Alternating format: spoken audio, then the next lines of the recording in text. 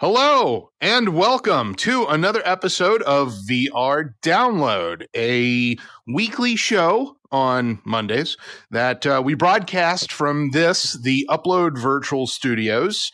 And we're excited to bring you the news today about industry news, hardware, things like that. If you want gaming, we have a show for that later on in the week. Let's see who we have on the panel with us today. Over here to my left.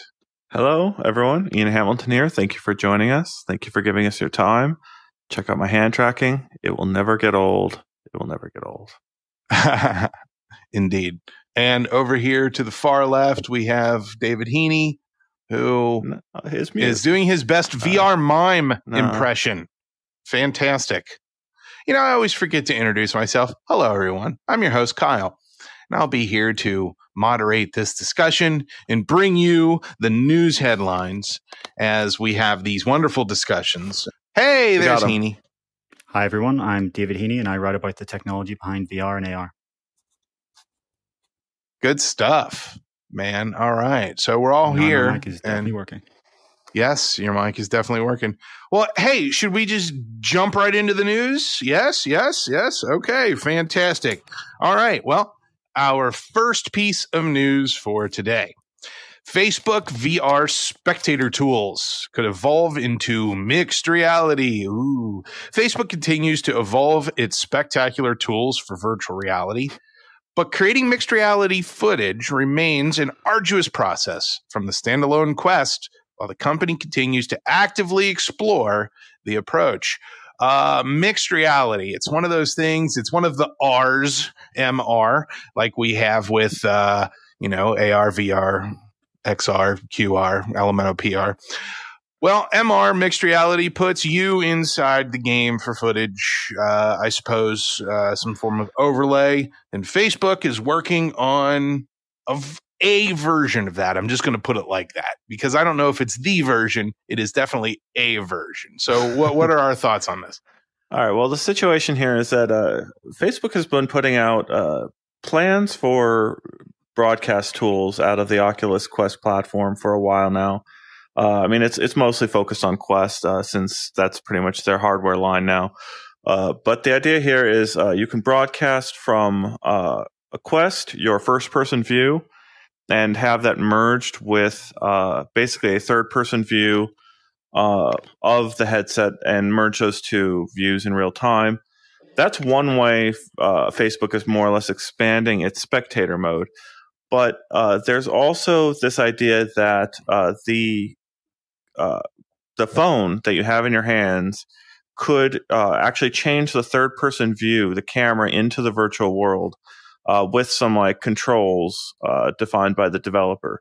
And so various VR games have different views and different ways that it might be great to have a peek into that world. Well, Facebook has shown both of these types of camera systems as ways of expanding their spectator mode in a really simple way. The issue here is that they're also working on mixed reality. And some of their language that they put out in some of their documentation is a little confusing about which of these types of tools is actually going to be next and how much equipment you're actually going to need to pull off these types of broadcasts. Because, mixed reality is amazing, but Facebook needs to keep kind of developing or rolling out the tools so that you can really sync up the two realities automatically and easily. And Facebook isn't the only sort of developer of this mixed reality content and tool sets. There's Live, there's Reality Mixer, there's other tools that people have been working at in the community for a long time to make better and better and better. And they work pretty fantastically over there on Steam.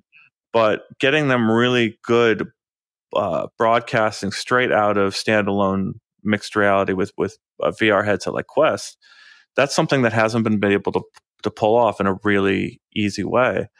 Reality Mixer is pretty close, but you've got to do some syncing of their locations there, and it can be hard for people.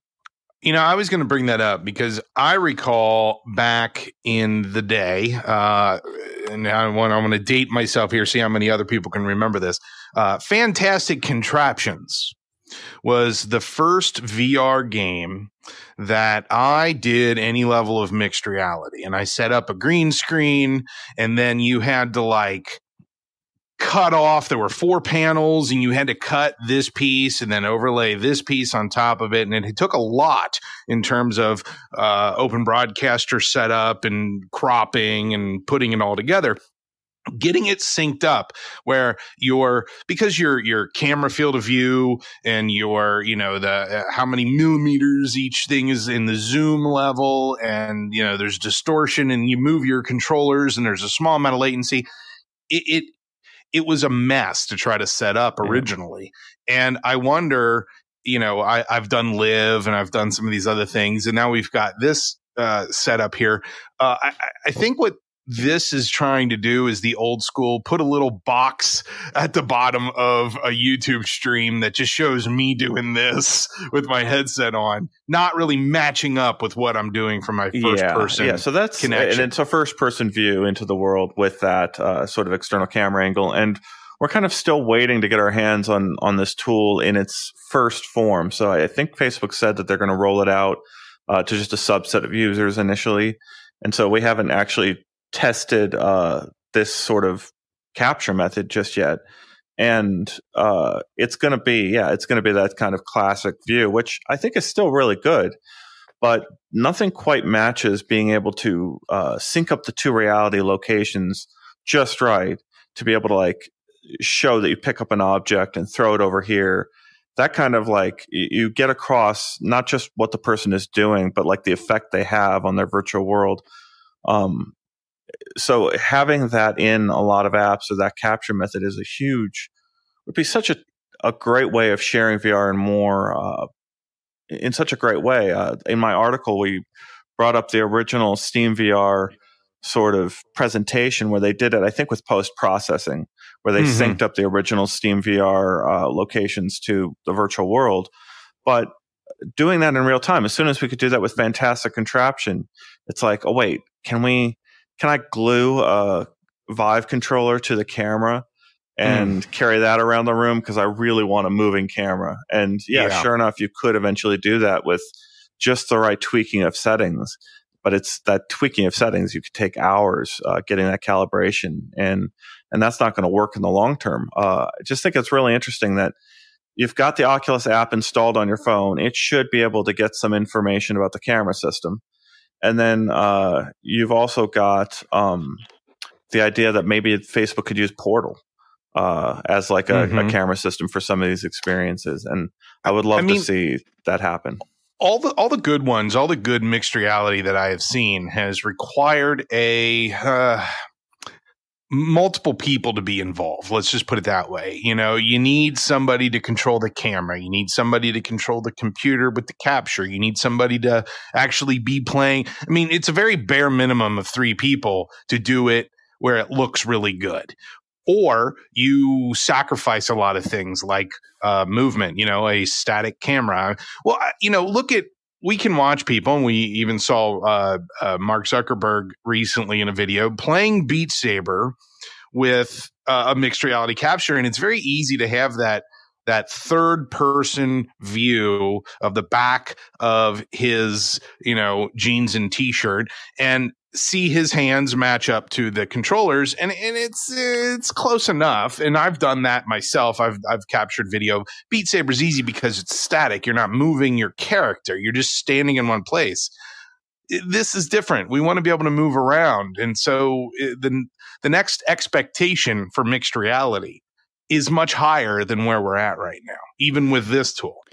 Yeah. And what I thought was really interesting as I was sort of digging into this story was that video that Mark Zuckerberg posted was using, as far as we can tell, the Reality Mixer apps, and not using the current status of the mixed reality tools that Facebook has rolled out for its own sort of broadcast system. Now, the idea isn't that an open source? Yes. Yeah. So there's some discussion here that Facebook's plugin is open source, I believe. Its core mixed reality plugin. And then Fabio Della Antonio is the developer behind the Reality Mixer app. And he also maintains an open source repository for his code. So that could have been Mark Zuckerberg had downloaded the repo and installed it just from the open source tool. But it's also available. That app is available as an iPhone and I think an Android app. I can't remember if it's on Android. It's just I didn't see it listed on Android. I'm pretty sure it's iOS only for now, because ARKit in iOS actually has the ability built in to segment the human body and take it out. So that's what a lot of these apps are using, and Live uses that too. So because Google hasn't released an SDK for that yet as part of AR Core, Android developers would have to do it themselves. And we know that Facebook kind of hinted that their overlay feature is coming to Android, which suggests they're probably going to use some of their in-house computer vision tech rather than wait for Google to release an SDK specifically for that. So what's the next step for this then? I mean, are we going to start seeing YouTube videos of people using this on a regular basis, or do we think that this is just a stopgap, a step in a much bigger process? I mean, what are the predictions here? Well, if a lot of the stuff we've been mentioning so far is available through that Reality Mixer app that you've mentioned, the open source one, or through the PC mixed reality SDKs like Live, and even Facebook's own one, which it has on Rift, which you can even use with Quest in a certain way. But again, you're still relying on the PC. But to be clear, what we have on standalone right now, and by standalone, I mean you just have your Quest and your smartphone. The feature that hasn't even rolled out yet is basically just that segmenting yourself from your background without a green screen. And that's still on the first person view. Now, what we've seen in this, Ian's article, that this spectator mode, and I've noted that the language even in the documentation for this is very much so intended for developers. It seems even to be in slightly broken English and not fully finished sentences. So I kind of wonder if Facebook's rushing into this feature now that it's kind of sort of Mark Zuckerberg's used the open source version. Has he kind of turned around to some of his people and said, right, let's get our stuff really kind of running here. If this guy can do it, why can't we? I'm definitely getting that sort of vibe. But what this will bring here is just the ability to come in from a third person view. That still doesn't mean that you're tracked by the phone. If the phone moves, the view will have to be shifted again. And specifically here, if you look up there, you can actually see it's listing the trigger controls. So how this works is you from in VR use your thumbstick to move around the camera and position it into place manually. So what could come next? And again, it's very important to note that this hasn't even launched yet. This is part of their developer documentation. We haven't seen any app yet support this. But what would come next, we would expect, is the ability for the iPhone app to track its position relative to the headset and do that and sort of be able to have the third person view automatically. But again, it'll probably take quite some time because again, what's mentioned in this documentation is when you're in a standalone headset, this is like rendering a third eye when you go to a third person perspective. The feature that's launching soon, the live overlay that just overlays you on your first person view, that's doing all the work on the phone and not adding any extra work to the headset. But once you start going to a third person view, that's putting a lot more work on the headset. So they mentioned here that they increase the CPU and GPU frequency, but that's going to deplete your battery very quickly and maybe even lead to overheating.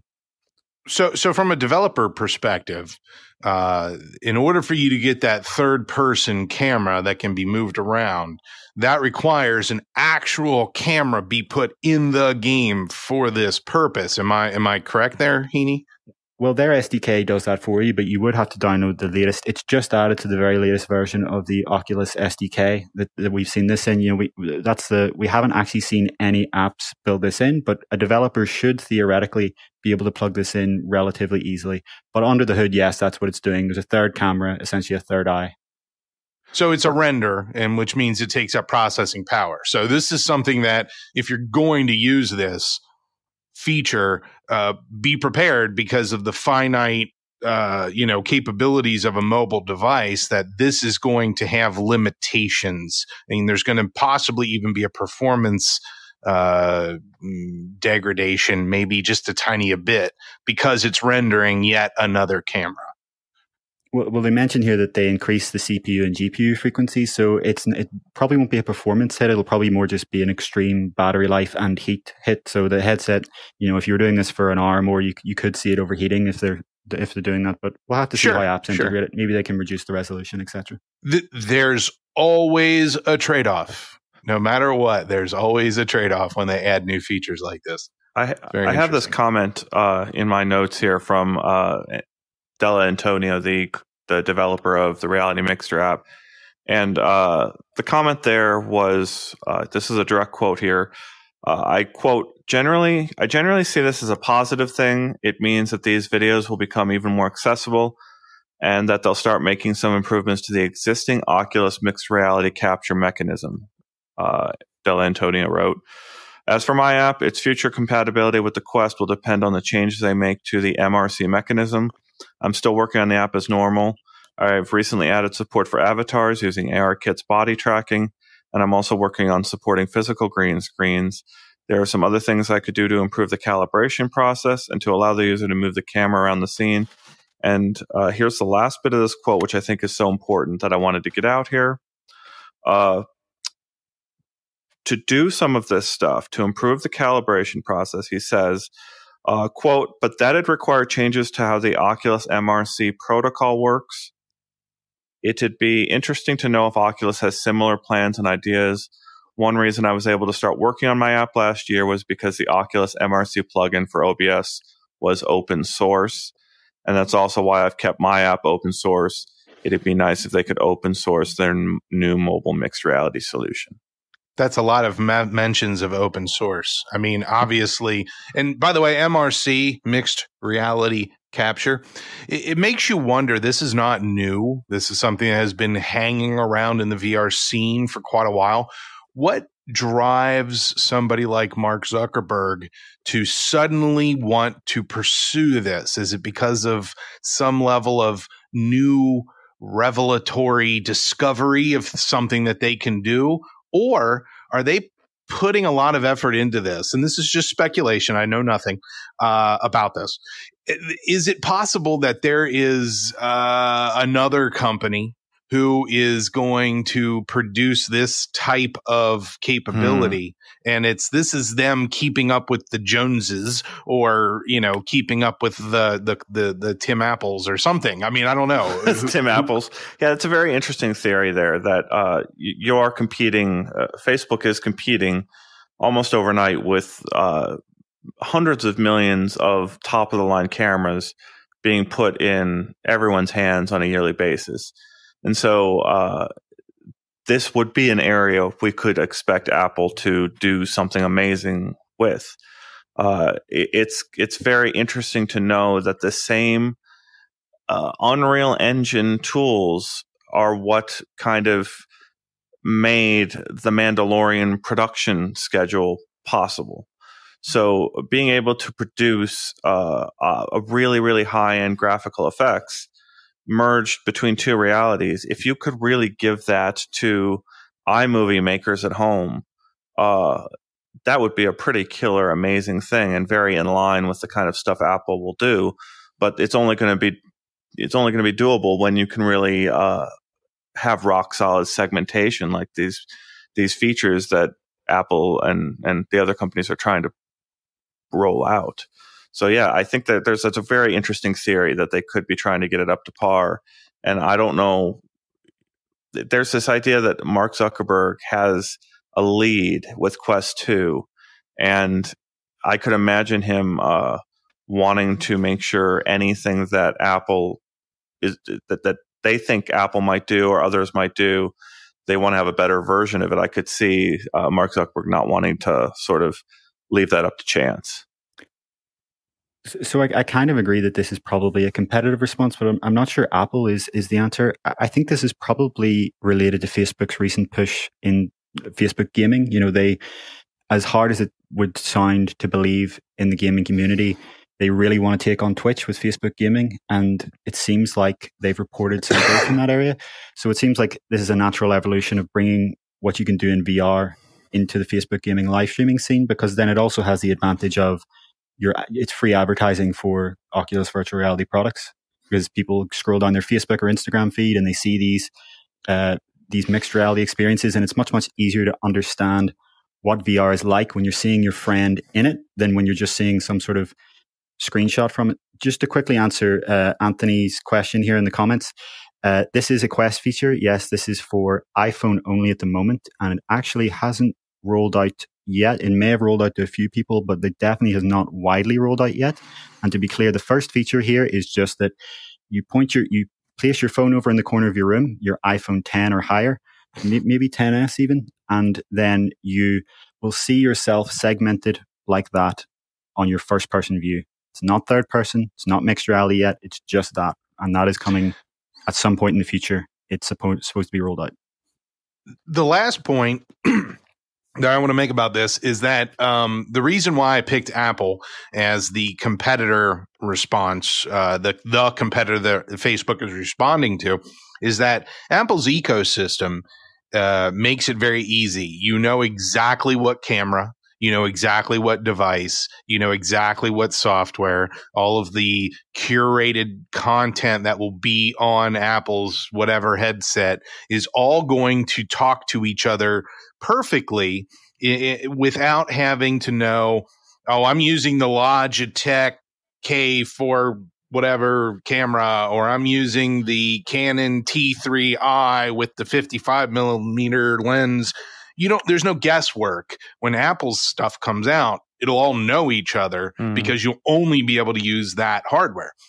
Facebook has a long journey to go to get to that same spot because they have to have a lot of universal compatibility built into this, or at least enough compatibility that it works for most people. Yeah, so real-time relighting of the scene. So of being able to give the illusion that as these Beat Saber boxes are flying at you, they're actually throwing out light that reflect onto your physical body. That is something that like Apple and really, really like next gen version of this tech should be able to do. And if it's done real time and in a really high rate of speed way, people are going to eat up those types of videos and want to record those types of videos all the time. But it's just what I'm describing here is a very, very high end hard technique to pull off, where the lighting from your virtual world lights your real world body in real time, so that you've got just an incredible AR or almost like special effects produced video from whatever you were doing in the virtual world. I want that. And even if you get to the step of having mixed reality out of these apps, unless you can light the person dynamically like that, it's still like something people will want that not all systems can do. Yeah, absolutely. Just to answer this question, Onakazi, what do you mean by camera pointed at the user? So far, all we know is that it's inside out. So we're not talking about a camera on the headset. We're talking about the camera from the device, the phone or whatever that has the app built in. So that's the camera that's facing you. It would be impossible. Well, okay, highly improbable that a mixed reality capture would come from the headset itself, because you would have to have another camera behind you or out in front. I mean, I'm sure somebody could 3D print some sort of weird rig, but the interface, it still has to go to the app. The app is doing some of the legwork here. Yeah. Do we have anything else that we want to say about mixed reality before we move on? I was just going to say, the point you brought up about the different lens intrinsics is actually quite a valid point. That's going to make it very, very difficult for them to scale this out on Android, because as you say, every lens system on Android, that camera has a different field of view. It has all of these different optical properties that they need to know in advance. And that is the advantage of building on Apple's platform and why we've seen this feature coming to iOS first. If you use ARKit, all of that is handled for you. You don't have to think about that at all, as long as someone has one of the supported devices. And, with each version of ARKit, and, the latest we have here on the screen here showing is 3, that had to drop a few devices generations. And I'm sure the next generation of ARKit that maybe does add some of those interesting features like scene relighting, which is a very, very popular thing in computer vision and machine learning right now. There's papers coming out every week. A few years ago it was AI upscaling, and now it is scene relighting. But the question is, when Apple does that, will that drop another kind of lower generation of devices and mean people have to get newer and newer devices?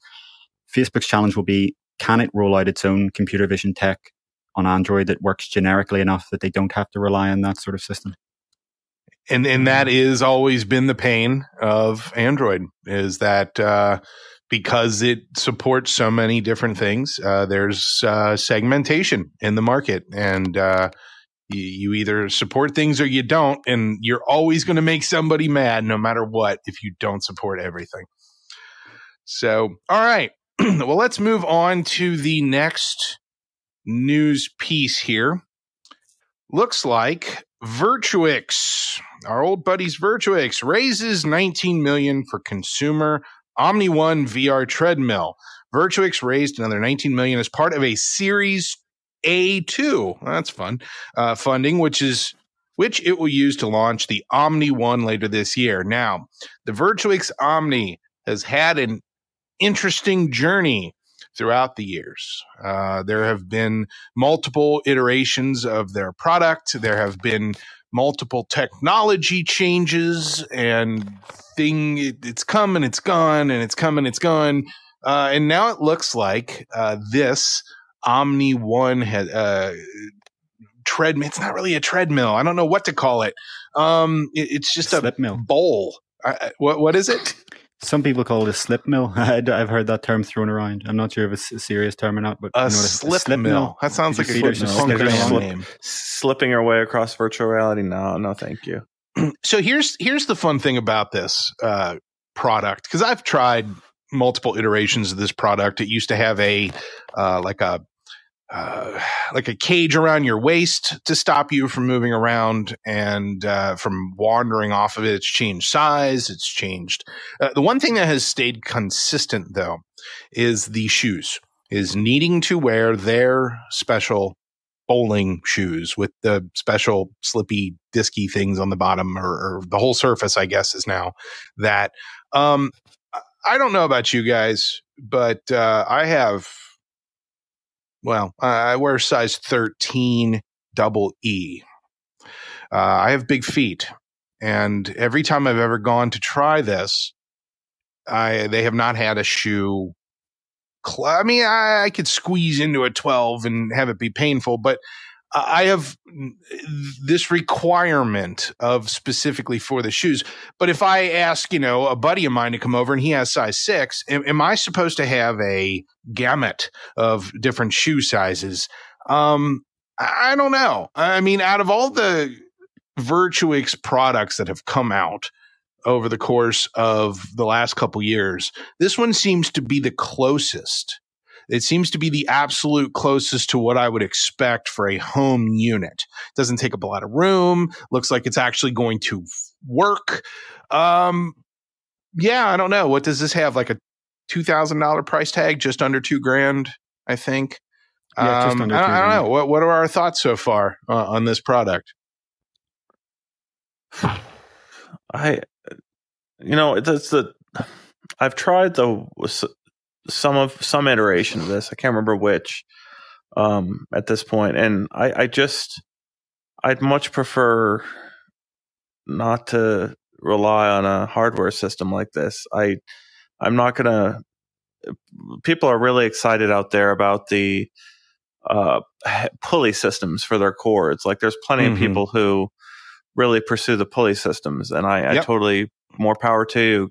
Good for you doing that, but I don't think that's an average person type thing to set up. I don't think millions of people are going to go through the effort of doing a pulley system. And that's what makes these types of walking systems so impossible, unless it's very, very close to real walking, like the thing we saw in Ready Player One here, where he's running at high speed across this thing exactly normally. I don't think it's going to be a large market Technically, thing. That was an actual treadmill, because that was an Infinideck. With this thing, I could say that I am a VR gamer and only play Beat Saber, which is a game that you do not move your feet. You are very static. And then I could say that I go and I play Echo, or maybe Squadrons, or a game where it does not require you to run around Fortnite style, I guess, just to use the kids' terminology. This specific product is meant for people who want to play games where you are constantly on the move. And yes, there are plenty of games like that. But are those the core? Like, you wouldn't want to use this to play 11 table tennis. You wouldn't want to use this to do a lot of games that are out on the market that are very popular. Your target audience for this type of product is, number one, people who have VR headsets. Number two, people who are avid gamers. And number three, people who are playing specific games that require this type of locomotion. So you're taking a small subset of the gaming community and then making it smaller and smaller and smaller. So who is going to buy this at $2,000 to be an accompaniment for a less than $1,000 headset? I don't know what to think about it. Yeah, I like this comment here from Cake saying that haptic suits interest me much more than a treadmill. And I have to agree with that. Like to this day, and I guess this will wrap up well with the next part of our discussion, where we're going to get into sort of arcades a bit. But my most memorable experience that I've tried in VR still to date is the Nicodemus Void experience, where I was wearing their haptic vest and I was cowering in VR as I knew a monster was right behind me coming toward me. And I did this thing that I typically do in scary VR experiences where I just look away and close my eyes. And I'm able to like tune out the audio enough to not be scared anymore. But in this particular experience, this monster came up behind me and jabbed me in the shoulder. Like I felt the haptic suit on my back activate in the shoulder area. And it was the most terrifying thing ever to happen to me in VR, because my brain absolutely got convinced that this monster got me in the back. And I want that experience in any VR horror experience going forward. Having any sort of subtle monster crawling on you is going to instantly feel 10 times more terrifying having a haptic vest. And I would definitely want that before a treadmill. Heaney, what do you think? I mean, I think it's appropriate that they're finally calling it the Omni One. As you say, this is kind of, if you have to build a consumer treadmill system or slide mill or whatever you call it, this kind of is the minimum viable product. And it gets down to the maximum kind of viable price, which is $2,000. You know, anything over that, and it's ridiculous. And even at $2,000, obviously, that's an incredibly niche market. But the question is, where is this kind of technology going to go next? And as you know, as the commenters are saying here, it doesn't feel anything like walking to slide on something like that. It feels a little bit more like it when you get to something like the Infinideck you're mentioning, you know, in Ready Player One, but you still don't actually have a sensation of walking. And the problem with the Infinideck is that you then cannot ship that at a reasonable price to a consumer market at all. I guess the only prospect here of positive hope is that when we get very, very high quality body tracking, and it's high quality enough and reliable enough that it could track a person running and have their legs with almost no error, you could probably build a cheaper kind of Infinideck that moves in reaction to where you're about to move rather than kind of proactively. Rather than reactively. But again, I can't see that happening. So it's one of those things where unless we get GVS, which is galvanic vestibular stimulation, and we've seen a few prototypes of that over the years from small companies and labs, and even Samsung had one at one point for Gear VR. And the idea of that is you can put some kind of vibration just behind your inner ear and make you think that you're moving.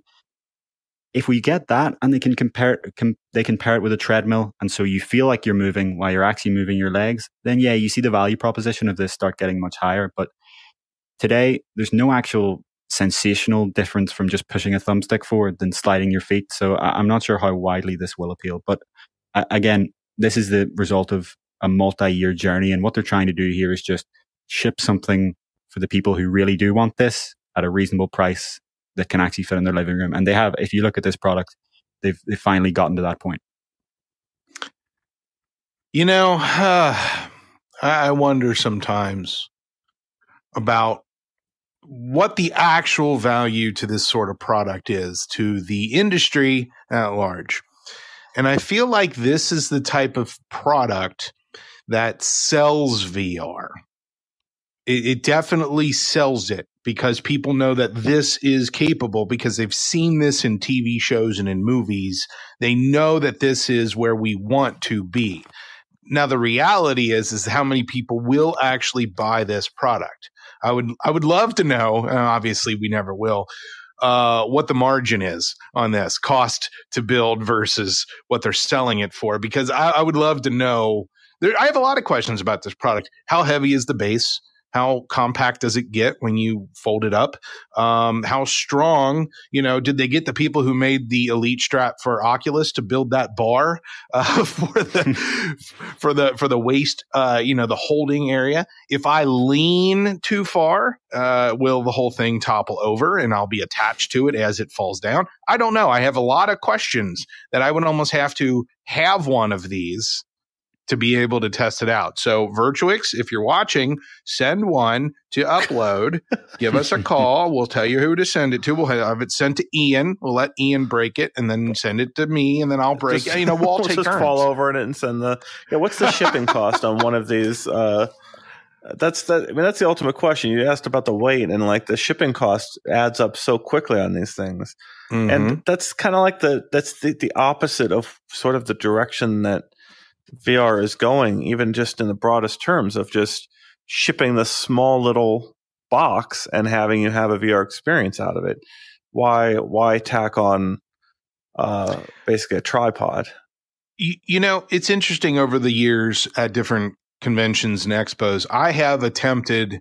I've tried out multiple different forms of locomotion answers. There's things like Cyber Shoes, which has been, doing a lot of updates and stuff. And that's one novel approach. I've done one before where it's just a big directional pad and you want to move forward, you take a step forward. Then you can step back to stop. And if you want to go backwards, you can step back. So you're just basically walking on a giant D-pad.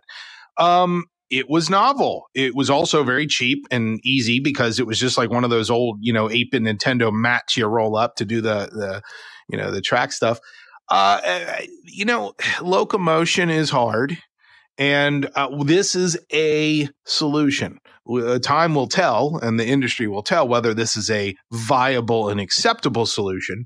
But we have to have pioneers making stuff like this in order for us to test it to see what works, what doesn't, what will become adopted mainstream and what won't. I mean, this is necessary. I'm not going to say that they shouldn't have made this. This is definitely necessary. The thing I would really like, the research I would really like to see bear fruit is the idea of redirected walking applied with more consumer level hardware. So Heaney was talking about body tracking a little bit earlier, but if you can get really great eye tracking and give a person a little bit of space, you can do tricks like behind the person have a door switch from this wall to this wall. And so when the person turns around, they see a door on a different wall than the one they actually walked in on. And you can sort of expand your virtual space to that kind of like subtle redirected walking.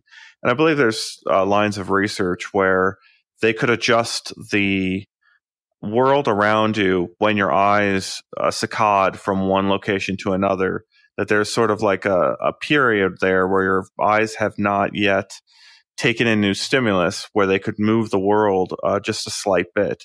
And I think once we get a consumer VR platform that has that kind of keyed in eye tracking plus a large space, you could have some really, really great stuff. That's the thing. You do need a large space. I have done that redirected walking stuff. I did it at a university lab that they had a giant area. It was basically an old gymnasium, and they had an OptiTrack system all around the top of this thing. And I'm walking, and I said, well, if I keep walking, I'm going to run into this wall. And they're like, just keep walking. I'm like, all right. And so the video of me doing the walk, I felt like I was walking in a straight line for like a quarter mile. No, I was just going around in a circle, and it looked and felt perfect. It did not feel like somebody was turning my head manually. So yes, large spaces, redirected walking can be very beneficial. Mm-hmm. I think that builds on what Adam Hartzell was saying in the comments there. He was saying, nothing tricks your brain more nothing will trick your brain harder and give you more immersion than actually walking around in VR. And in a comment before that, he brought up T for God, which is a Quest game on SideQuest. I'm not sure if it ever came to App Lab, but it's definitely on SideQuest.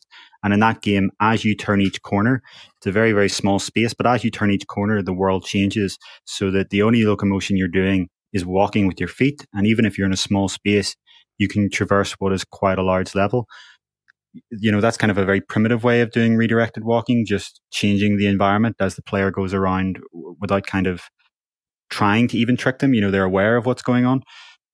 I think as VR kind of gets richer mixed reality capabilities in the future, we probably will see more games where you are walking around in your room because, all this problem that we're trying to solve here with things like treadmills and all these locomotion ideas is this kind of push forward on a thumbstick to move. And that comes from traditional gaming, and it has its place in VR, and it'll likely be very, very popular in VR. And there are games you cannot build without a thumbstick moving. But I really doubt that's going to be the most popular type of VR game in going forward in the long term. So it's questionable whether we'll maybe need treadmills like these if VR game design itself evolves over time. Anthony in our comments talking about his Ninja Run locomotion. I'd be very curious to try that out. That sounds like fun. That's awesome. The only board like this that succeeded it. The Wii Fit board. Did any of you have for the Nintendo Wii, the little balance board? I feel like something like that could work quite well for VR. You could have different things like skateboarding, snowboarding. You could do lean to locomote. Just lean forward to go forward. It's strange that unless I'm completely drawing a blank here, and there is a product like this, I haven't heard anything like that in VR yet. No, I think the closest thing that comes to that, maybe Cyber Shoes. I don't know. I'm still waiting to see if Cyber Shoes ends up becoming popular. Both of you, if either of you, and Ian, I think I know you've tried it, right? It would have been a long time ago. I think it was David, the people who we won't talk about anymore. David? Who's David? Yeah, a previous employee. Yeah. Well, I don't know. I don't know how locomotion is going to go. I think in reality or in virtual reality, haptics is probably more likely to be a bigger deal than locomotion. So I don't know. But this product does get us into. It gets us into. It's a perfect lead in for our next news piece, and I'm gonna jump into that now here because it'll segue perfectly. Oh, that's funny. Smash Reality just mentioned segues in the chat. Far Cry VR arcade game gets a trailer. Launches worldwide. This previously announced Far Cry VR arcade game is launching at locations today. I don't know if it was written today or tomorrow or yesterday, and we got our first look. Now, the idea of out-of-home entertainment, location-based LBE, there's all sorts of fun acronyms and whatnot. Places like The Void, which Ian, you and I have done together at least once. What is there life after COVID for VR arcades is my question. And it's funny, as I was cleaning up my house at some point this year, I found a stack of the old sort of passes that you have to get into these places. They give you like a little ticket, a physical ticket, and you can go into The Void, Wreck-It Ralph, Star Wars, Marvels, Jumanji, do all these various experiences. You get a real ticket, and you take home that real ticket at the end of a lot of these experiences. And I found the stack of them, and I got really sort of sad or nostalgic for those days of going out to these locations. I think it's poetic that our last experience in The Void was as broken as it was. It was. When we went to the Las Vegas location, they tried to show us Jumanji, and it broke on us twice. Just flat out, just standing there on a cliff, looking around for about 5-10 minutes, wondering what's going to happen next. Yeah, the suspense was killing me, and then it turns out it was just broken. Yeah, we had to take our headsets off. We got to see behind the scenes. of sort of those locations where they don't really let you see that a lot of the barriers end at waist high. The walls are just, not all of them go all the way to the roof. And they're managing you being able to turn around into very, very small places. You don't need a giant space to make you don't need a whole warehouse in order to trick people into thinking they've got some space. But also, when you have 4 of these headsets walking around right next to each other, you bump into each other, and that can be actually a fun part of the experience if it's a scary thing and you're kind of all grouping together. But at the same time, there's also these shooter experiences where they give you really a giant warehouse and you're able to walk around and shoot people. I don't know. I feel like such a hypocrite that I went to, I'm fully vaccinated 2 weeks after my last shot. And I went to my first sort of ticketed event in a year and a half, a baseball game over the weekend. And I'm the only one in my entire section still wearing a mask. I didn't think it was fair for my kid to have a mask and me not to have a mask. It's like, I'm vaccinated, kid. I did feel like explaining that to him. There's thousands of people around me at that location. How safe is that venue, and how safe was it for the two of us? And is it any safer than actually taking a headset off another person, wiping down with some kind of hand sanitizer, or theoretically putting it into a machine and having a UV light take it, sanitize it, or being in an outdoor open venue? Like, I have no idea. Heaney, you've been reading sort of the scientific reports and this stuff. Which is going to be more transmissive, an open air outdoor venue, or wiping down a VR headset and handing it to another person? Well, the indoors only, though, it heavily depends on what kind of ventilation they have. If these location-based VR systems are very well ventilated, they could get comparable to outdoors, but in general, outdoors is always better, because with any amount of wind at all, it'll disperse the virus quite effectively. But so it really is one of those things where people may have to ask, on the website, do you have the right kind of ventilation?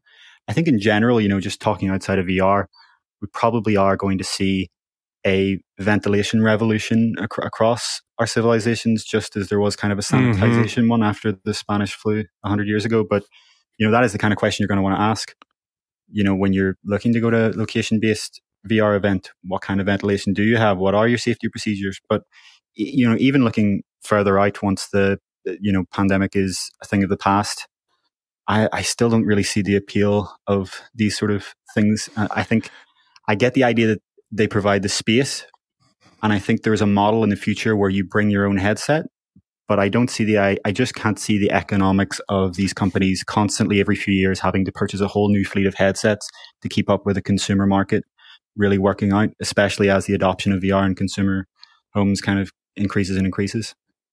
Even prior to COVID being a thing, I questioned the length of time that an LBE, a location-based entertainment venue, an arcade, we'll just call them arcades. I questioned how long an arcade would last in a new industry like this. So obviously a bunch of them popped up. There's a couple here in Seattle that I have been to. Many of them, like the Void has multiple locations. There's other ones around. Yeah, well, RIP. I wondered, I said the viability of this is 5 years. That was my prediction, was 5 years of this before everybody just has it at home and there's no reason to go. Because that's what happened to arcades when I was a kid, is that nobody went to arcades anymore because you just had a console at home where you can play most of the games you wanted to play anyway. The only thing that you were missing out on was the shared experience. And I think that a lot of people are I think that there is a revolution, a renaissance, so to speak, of shared experiences. I mean, look at, if somebody had asked me 10 years ago what I thought would be the viability of escape rooms, I would have never put any money down that was going to be a thing. But sure enough, everybody and their brother and sister goes to an escape room for birthday parties and team building events and blah, blah, blah, blah, blah. And they're everywhere. And I mean, hell, there's probably 2 of them within 5 miles from my house. I don't know how good they're doing right now with COVID, but I mean, prior to COVID, it was a big deal. Is it possible that just because those of us who have already been down this road before see that this might not be viable, that it doesn't matter what we think because people know what they want and that's what they're going to go do is this sort of thing. So maybe there is life after COVID for VR arcades. I don't know. You've both been to these. What were the costs? What were the kind of ticket price that you have to pay to get to these experiences? Oh, it's true. What was the value of this? Can you think? Can you remember off the top of your head what the ticket prices on any of these? 20 to 40. Yeah, 20 to 40 bucks per person. Maybe like a 15 to 20 minute experience. More like 30 minutes when you strap in and strap out time. Sure. But that's typically it's some portion of a 30-minute is you're actually spent in the experience. It seems like, I mean, I'm not familiar with US prices, but how does that compare to things like paintball and laser tag and other things you might find in a mall in a similar kind of context to this? Is that higher or lower? I don't know. Yeah, so like I've got a mini golf place near me, and it's maybe $10 a person, or maybe like a little bit less than $10 a person. So that's for 30 minutes of mini golf, going 18 rounds on a physical golf course. It doesn't compete favorably with that sort of experience. Like it gets up to $120 or more for 4 people to go into one of these things together, and that is really, really tough. And they were going into these like high rent locations like downtown Disney and malls where I just don't see enough people using those things. I definitely want the BYOB. I want to go back to that Nicodemus experience that I talked about earlier, where I guess can I do a spoiler if they're, I guess no one's probably likely to see this thing anytime soon. One of the things they have you do is you put your hand out onto this platform and you feel a piece of metal. I believe you see a piece of metal out on this table. Put your hand on it and you see it in VR, and a little creature comes out almost like the character that you have on like a clock coming out when the clock strikes a certain time. It comes out next to my hand with a little axe and smacks, and the little axe comes down and hits my wrist. And at the very moment that the axe comes down on my wrist, the thing I'm touching, the metal platform, vibrates. And so there's this incredible effect where I feel like my hand has just been cut off by this little thing that came out and with the little axe. Fantastic little haptic effect where on Quest right now, you can define your desk and you can define your couch. And if you get real creative as a developer and you could actually access those APIs, you might be able to pull off some sort of small scale, very scary or haptically intensive experience by just, vibrating a table at the exact moment that someone is touching the table. You could have a pretty cool little small scale version of what the Void offered in that moment. Mm-hmm. I found it interesting, Heaney, that you asked about, and you guys were talking about golf and laser tag and things like that. Those are experiences that you experience it with other people. You interact with those other people. You look at them eye to eye, face to face. You say things to them and everything. With these experiences, I feel like I'm isolated together with a group of people.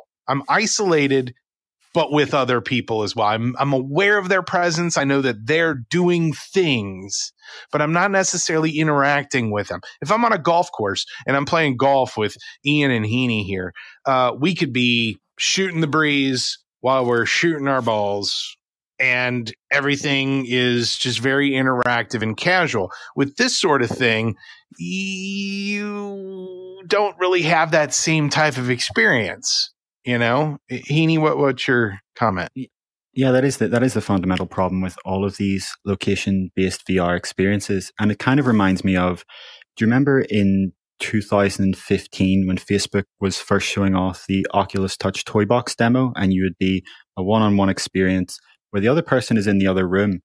But I remember the thing that they kept saying to people, everyone that tried it and everyone that was coming along to video it, they kept saying over and over, the thing we really want you to realize here is the person in that room could have been on the other side of the planet. That part didn't matter. And I feel like it's still hard for a lot of people to kind of get, because you see this constant appeal for co-location. And I guess that's useful for when you have people in, a large physical space that you can share and you don't want to bump into each other. But fundamentally, the point of VR is to steal Facebook's ridiculous little kind of motto, to defy distance. Yeah, I was going to have to use that one. But it doesn't, as you say, you put on this headset and you're no longer there with those people.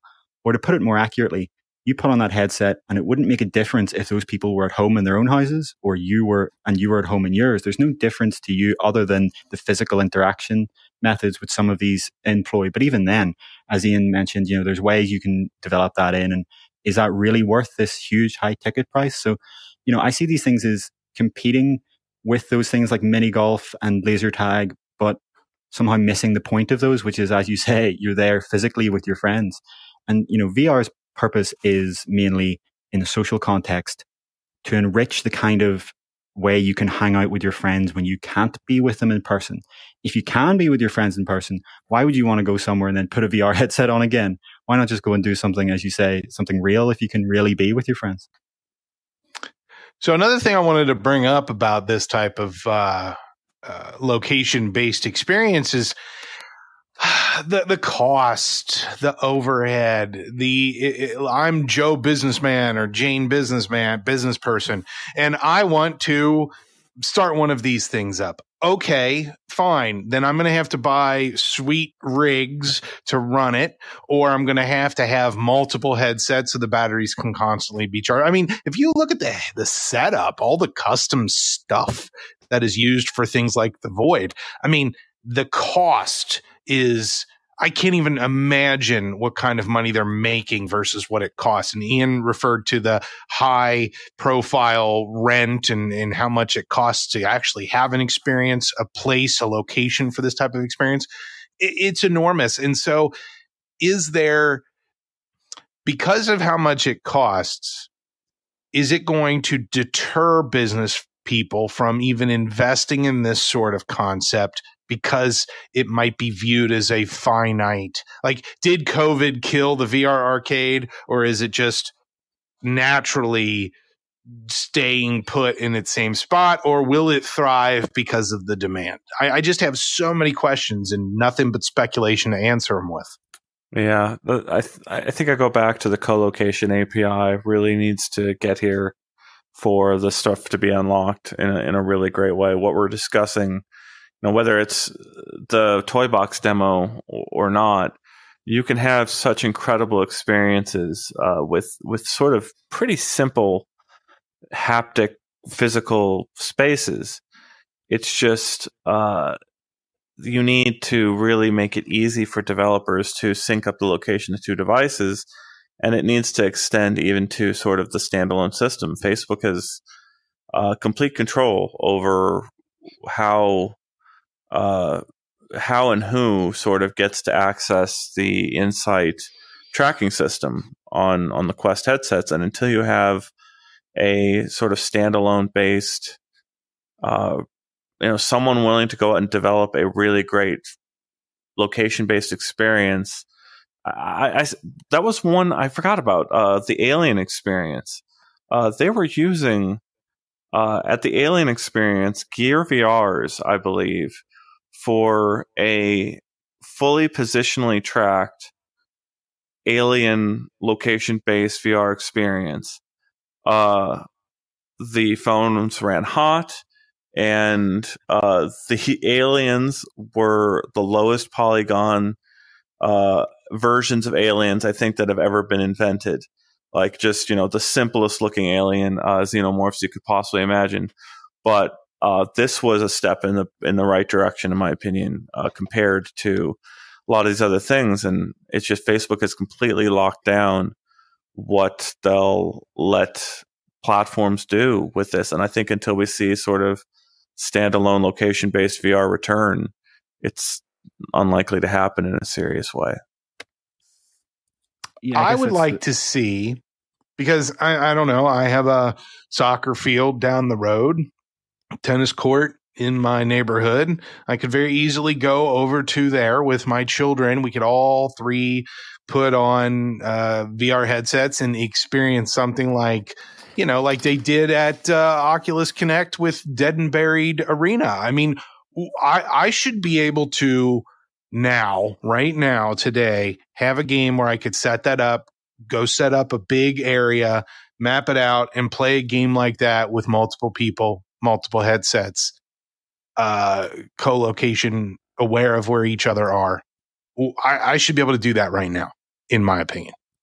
Yeah, that's the value of these locations. It is their physical space. But as you both mentioned, if they have to provide that space and then also somehow keep up with all of the innovation in VR, they either have to build these expensive gaming PCs and put in VR headsets that'll be outdated in a year or two and then re-put them all in again.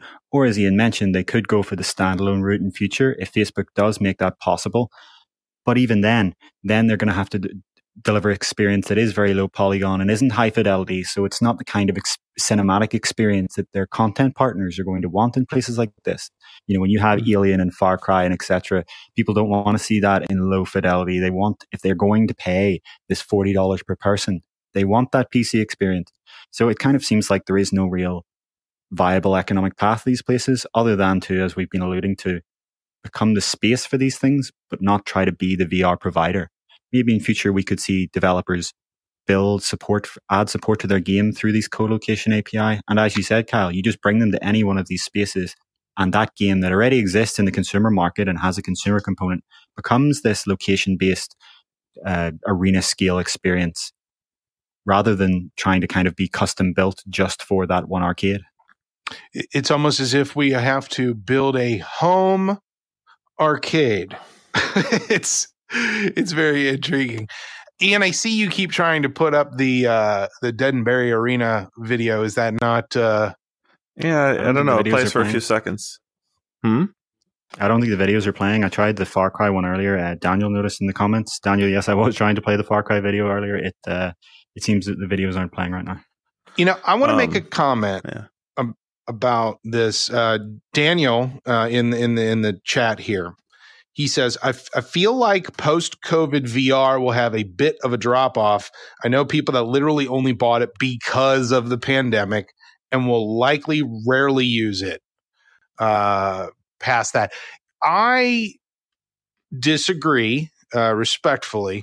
I understand, though, that a lot of people have that idea that once I can go back outside, I'm not going to want to do this again. There will be some people who do that, who throw it in the closet and it collects dust. But I feel like there's going to be enough momentum that will be a small subsection of the people who bought VR during the pandemic. I think that there's going to be more to it. I just think that it's going to require more stuff, like the things we talk about on a regular basis on this show, to come to fruition and be available. So that's just my 2 cents. But it's a good comment, and it's a valid comment to make, and something that we do need to keep our eyes on in the future. Yeah, I would just go back to the point that, the reason I would disagree with that is because, again, VR is not meant to replace real life. It's not trying to replace real life, and I dearly hope it doesn't replace real life at any point in the future. What VR replaces is those times where you can't be together in person, where together you'd be using WhatsApp or Skype or playing a 2D game or, any of the other ways that you currently remotely hang out with people by staring at a little 2D rectangle in front of you that has a, little webcam representation of them in the corner and you can maybe hear them. VR's purpose is to replace those moments with something that more closely approximates real life. It's not, so I don't see people going back to real life as being a thing, because eventually at the end of the day, no matter how great what you've just done today is, you're going to want to go home and you're not going to stay out in real life forever. You have to go home at some point and you're going to want to still keep talking to your friends. Yeah. I mean, VR is great, but reality is the only place you can really get a good meal. Exactly. Yeah, I want to see someone do more of the experimentation like T for God. I would love to. I think there needs to be more apps where you can kind of assume a person has 10 feet by 10 feet or 15 by 15 feet or maybe slightly more, 20 or 30 by 30, because I hope the VR market is big enough where people can really sort of experiment more with what you can do at that scale with those people who are far away. So like if I can have an escape room experience crawling through a quite larger space, it really feels great to kind of, more than just when you walk from one room to another, it's such a like eye-opening thing. And all these VR headsets that we have today assume that you only have one room to operate in.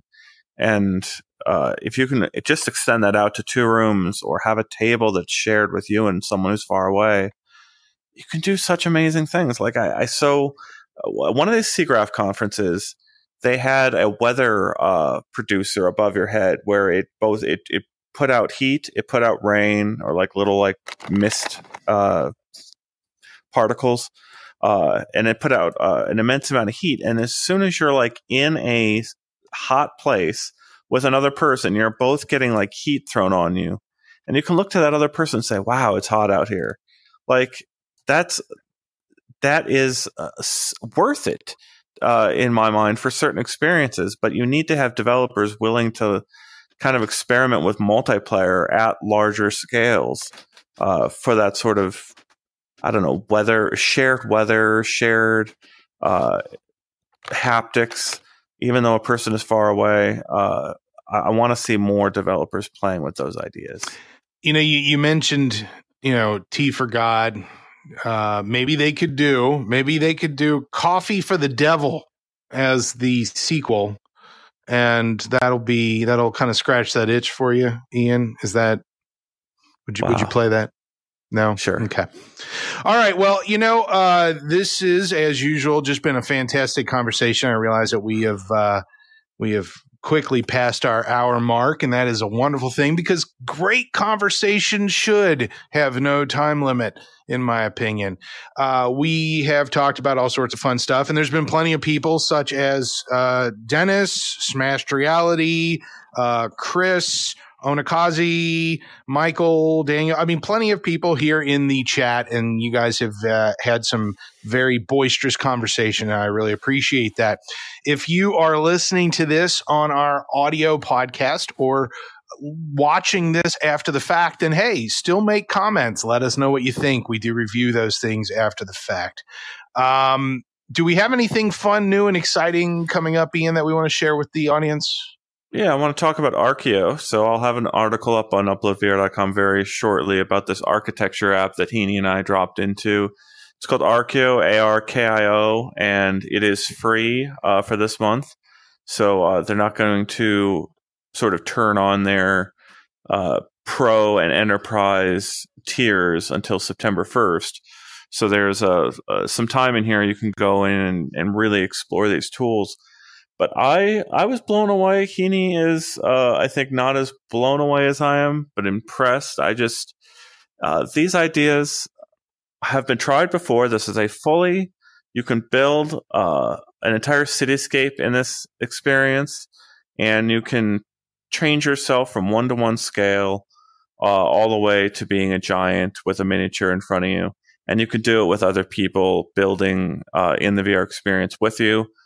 Version 1.0 is out today, and you can go test this. This runs on Quest as well as other platforms in general. You can get an iPad app and sort of view the same model as someone else.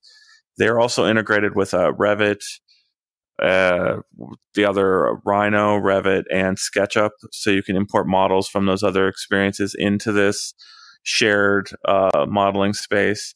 And Sculptor VR was one of my favorite apps from a very early time in the VR space because it really tapped into the ability to shrink yourself down really small and fire little missiles at another person who's a giant, and it was just instantly fun being able to be a little person against a big person and be able to have control over the scaling.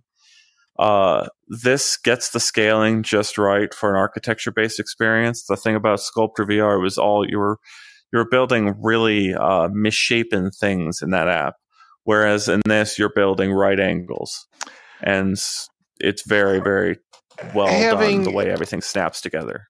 Having had my own experience through the years with architectural visualization and building in VR, this running on the Quest and being able to import models from SketchUp and Revit and things like that, I'll be really interested to hear on what the physical limitations are in terms of poly count, draw calls, and all of that stuff. So I would imagine Heaney has probably already made all those comments, haven't you? Yeah, like Ian said, I was impressed by the actual features of the app and the various different platforms that they have it on, but performance was one of the things I noticed just wasn't up to scratch on Quest, and obviously that's something they can improve over time, and they obviously will, but in the build we tried, at least the performance just wasn't there. And I'm one of those people, I don't get sick from locomotion in VR. I can fly all over the place or thumbstick locomote everywhere, but frame drops get me sick. And as I understand it, right before they got to version 1.0, they did implement some changes at our sort of suggestion, where we kind of talked about the performance things. And I think it's probably running a little bit smoother. But you can change the time of day in there to cast shadows in different ways, and that's a huge, huge impact. I think they turned some stuff off there. Applications such as this can be used to make the argument of why PC VR needs to hang around. Is for enterprise items like this, in my opinion. But I think that's the very thing that's so impressed me, is because I would be willing to deal with a minute of frame rate drop in an experience like this in order to know what it looks like to stand at the street corner in front of the building that's about to be built. So being able to this has hand tracking in it as well. So you could theoretically give this to a person headset only, and they could resize themselves to big or small and move themselves around the model. And that's pretty incredible ability on a standalone piece of hardware. So yes, you're absolutely right that yes, there's a good case for sort of throwing everything at it, but the fact that it also operates in standalone mode, even if they are sort of trying to figure out how to manage that frame rate, it's a powerful tool to me. Yeah, I'll be curious to see how that goes, so we can look forward to that. Is there anything else that's going on this week that we should tell the audience? No, off the top of my head that I can think of. Okay. All right. Well, in case we change our minds and decide that there is something awesome, you can go find it on uploadvr.com, as well as Twitter and Facebook and Instagram and Snapchat. I don't know actually if we do those things. I don't think we do. But our YouTube channel is a bounty. Hamlet the tablet? Of Hamlet the tablet. Daniel, there. I kind of like that one. Hamlet the tablet. Yeah, I mean, the idea that this is Stevie the TV, I feel like there needs to be a B. Like, I don't know. We'll keep thinking about it. I don't want to go back to Chad the Pad because it's the only one that sticks with me. But I don't like it. I don't really want to call it Chad either. I want to like this. I really want to like this. Hi, Chad. Okay, well, I think that wraps this up. So go check out uploadvr.com, watch all of our videos, like, subscribe, blah, blah, blah, blah, blah, all those things that YouTubers say. Thank you, Ian, and thank you, Heaney, and thank you all very much for watching. We'll see you in the future.